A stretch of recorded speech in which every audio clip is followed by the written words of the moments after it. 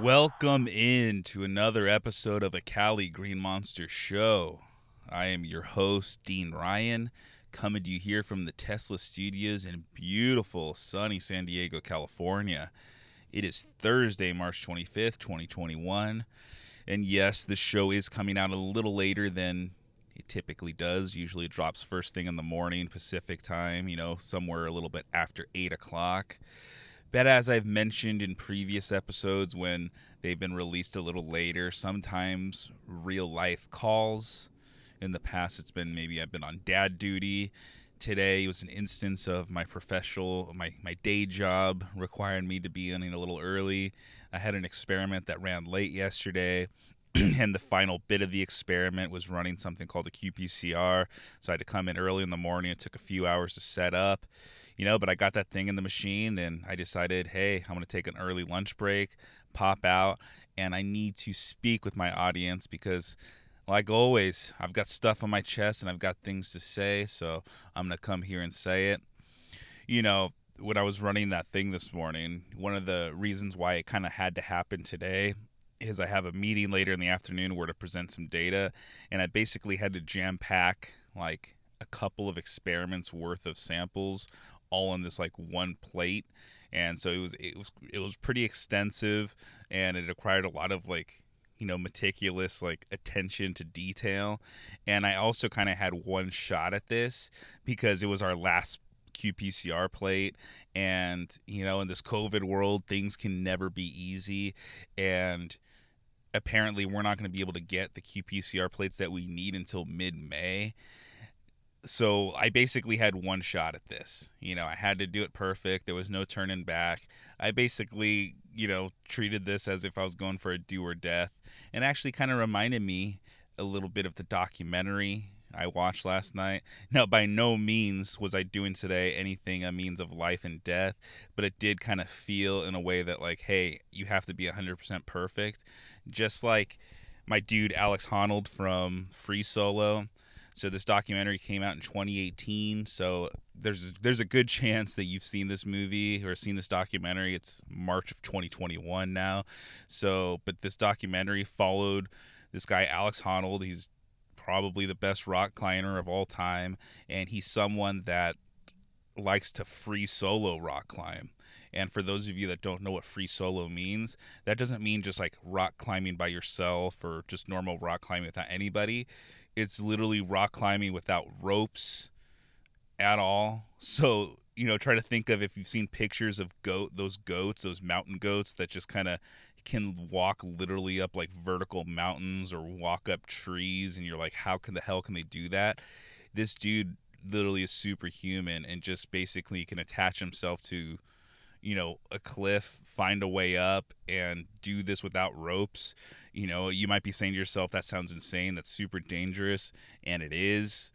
Throughout the documentary they do mention the high risk of death and danger throughout this. That's kind of one of the big things that they mention as this culminating to this big climb. The whole movie is all preparation for him to climb the El Capitan cliff face in Yosemite National Park.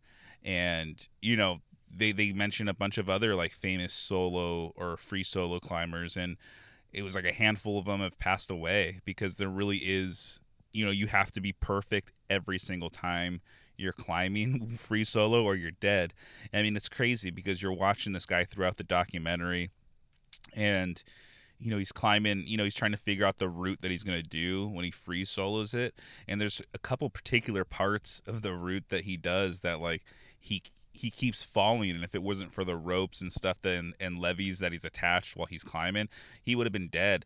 And I felt like it just really built the tension. So when he actually did, free solo it, you were literally holding your breath. And it's amazing, that there are people out there that that are literally superhuman. I cover Marvel and I talk about superheroes and superhero movies, And it's incredible to think that, there are basically like real life superheroes. You see some of the dudes in the NBA that are literally like 6'8", 6'9", and can fly up and down the court and slam dunk, and see some of the guys in the NFL or the people in the Olympics, like some of the gymnasts, what they can do. And this guy's on that level. What he was doing, that's one of the most incredible things I've ever seen, that's probably been ever caught on camera. After watching it, even after watching it and seeing him do it, he's still in disbelief. So if you haven't seen Free Solo, it's on Disney Plus. I think it's a Nat Geo documentary. I highly recommend it. It's definitely, it's inspirational. I mean, it helped me today. I mean, I was, when I was loading my plate, and I just I was kept thinking to myself, it's like, one slip up and you're dead. One slip up and you're dead, dude. And I just, kept my cool, and I'm expecting that this will be a good experiment. Shit, I have okay, here. Knock on wood on the dashboard of the Tesla, make sure it goes out good. But highly recommend Free Solo. Awesome documentary. Alex Honnold, dude's crazy. He's literally fearless, man. But I guess you end up having to be fearless, I guess, if you've been literally climbing mountains, since I think he said he was like 10 or 12 years old. So pretty crazy stuff. All right. There wasn't too much in the sports world going on. I feel like it's the football off season. The March Madness has been kind of on a break. So unless you're really interested in the NCAA Women's March Madness, there's not much to report. The NBA trade deadline is about to hit at less than 2 hours from now. It's about 10:21 in the morning, and the NBA trade deadline is 3 Eastern time, 12 Pacific. We've already seen a pretty big move. Aaron Gordon from the Orlando Magic, he's going to be going to Denver, so Denver's adding some depth for the end of the season and for the playoff run. So Aaron Gordon was someone that the LA Lakers were kind of rumored to possibly be getting. So right now I think all eyes are to see if they're going to make a move with Toronto's Kyle Lowry to come in and play point guard. And, so you'd have Dennis Schroeder and Kyle Lowry at point guard. Or if they're going to make a move for Andre Drummond. With Anthony Davis having been out and dealing with the Achilles, we could definitely use another big man. So I'm looking for, within the next 2 hours, maybe by the time I finish this podcast and publish it, I'll get the breaking news that, the Lakers have made a move for one of these guys. Definitely with the injuries to LeBron James and Anthony Davis, the Lakers haven't looked good at all. They got demolished by the Pelicans the other day, and the Pelicans themselves have been a team that's kind of underperforming based off what preseason expectations were for them.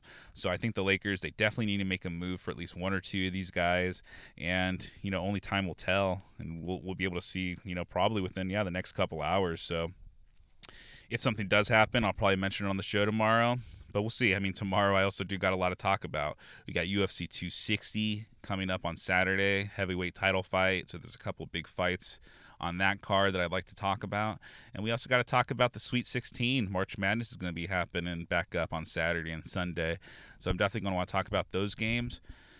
But for today's show, the last topic or, thing I kind of want to mostly cover on this topic or on this show is kind of the issue with like if you're playing soccer or like some sort of team sport, what your national team allegiance should be. I was kind of bringing this up because over the past couple of days, it's actually been, brought up a few times.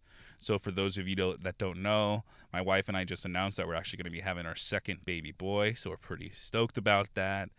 And I was talking to one of my friends, and I kind of gave him a heads up. I was like, just wait. In 2044 or 2048, my sons are going to lead the USA to a World Cup. Just you watch. They're going to win the USA's first World Cup, and it's going to be the Peru's boys that really get it done. I told my buddy, save that text message. It's going to be famous one day. He'll be like, damn, Dean called it. He knew his sons were going to be great. But he also then mentioned, well, what happens if they decide to choose to play for Mexico? And to me, that wasn't even something that like crossed my mind. And then, I kind of brought that conversation up with my wife, and she was kind of like, oh, well, what if they do choose Mexico? And to me, it was kind of like, what? Because I've always been on the side that you should play for the country that you were born and raised in.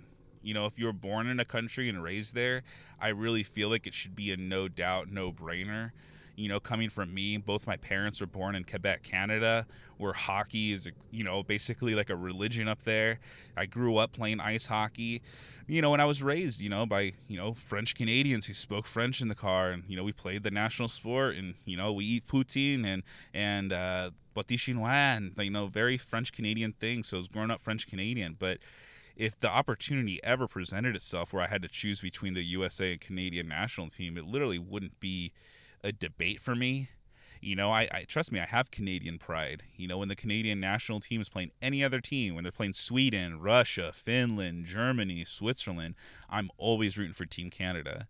That goes for the Olympics or soccer or anything. Even like in UFC, Georges St. Pierre is a French Canadian. That's one of the reasons why he was one of my favorite fighters of all time.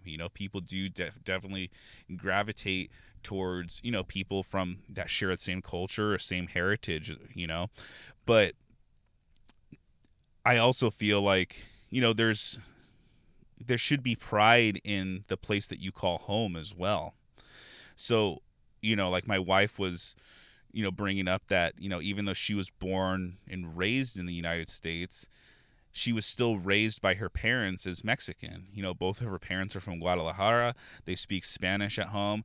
They eat Mexican food. So, and, they practice Mexican tradition. So, inside her home, it's basically, she's living like a Mexican. And that's something that, I never really kind of, it's like, I understand that. So it's like, I think in this case, it's like there really is no right or wrong. I think it is based off personal belief, because like there really is, for me, I think there's really no convincing me that if you're, born and raised somewhere and then choosing another country, I just feel like it's wrong. Just kind of like how professional athletes, whenever they're playing for like a city or something, I feel like there's a responsibility to basically give back to the city. So if you're playing professional sports and making a lot of money from the San Diego Padres, there's almost an expectation that you should be giving some of that money back to, back to the fans, like back to the community, back to the people that are supporting you, back to the people that buy your jerseys and, just have helped you with success in your life as well. So, it's kind of like, I feel like the same way, if you grew up in a country, if you grew up in the USA and you're born that way, but then you go represent another country, it's like, what does that tell in other children, like other kids in the USA that are growing up and might emulate you? It's like, it's almost kind of like you're showing that you, I don't know, it's almost like there's no pride in your home country. And that might not be the case. It could just be that you have a lot of pride for your heritage as well. But then I feel like then that kind of just tarnishes international soccer because, when you think about it, the United States is literally a country of immigrants. So all of us, you could probably like, oh, well, I have German ancestry, so I'm going to go play for the German national team. Or like, oh, my great-grandparents were from Italy, so I'm going to go play for the Italian national team. And it's just, it just, if it starts getting like too convoluted and it just, international soccer, I feel like kind of loses its integrity. And then I also, it's, for sporting bodies or the football associations for these countries to go out and try to poach like players from other countries or that grew up in other countries, I feel like it looks bad on you. And I know that the USA, they have players that, might have grown up in other countries, but maybe they were born on a USA base. I'm not particular in favor of that. I feel like there was a striker recently in the past 10 years, and I think he grew up either in Iceland or one of those Scandinavian countries, but he was playing for the USA.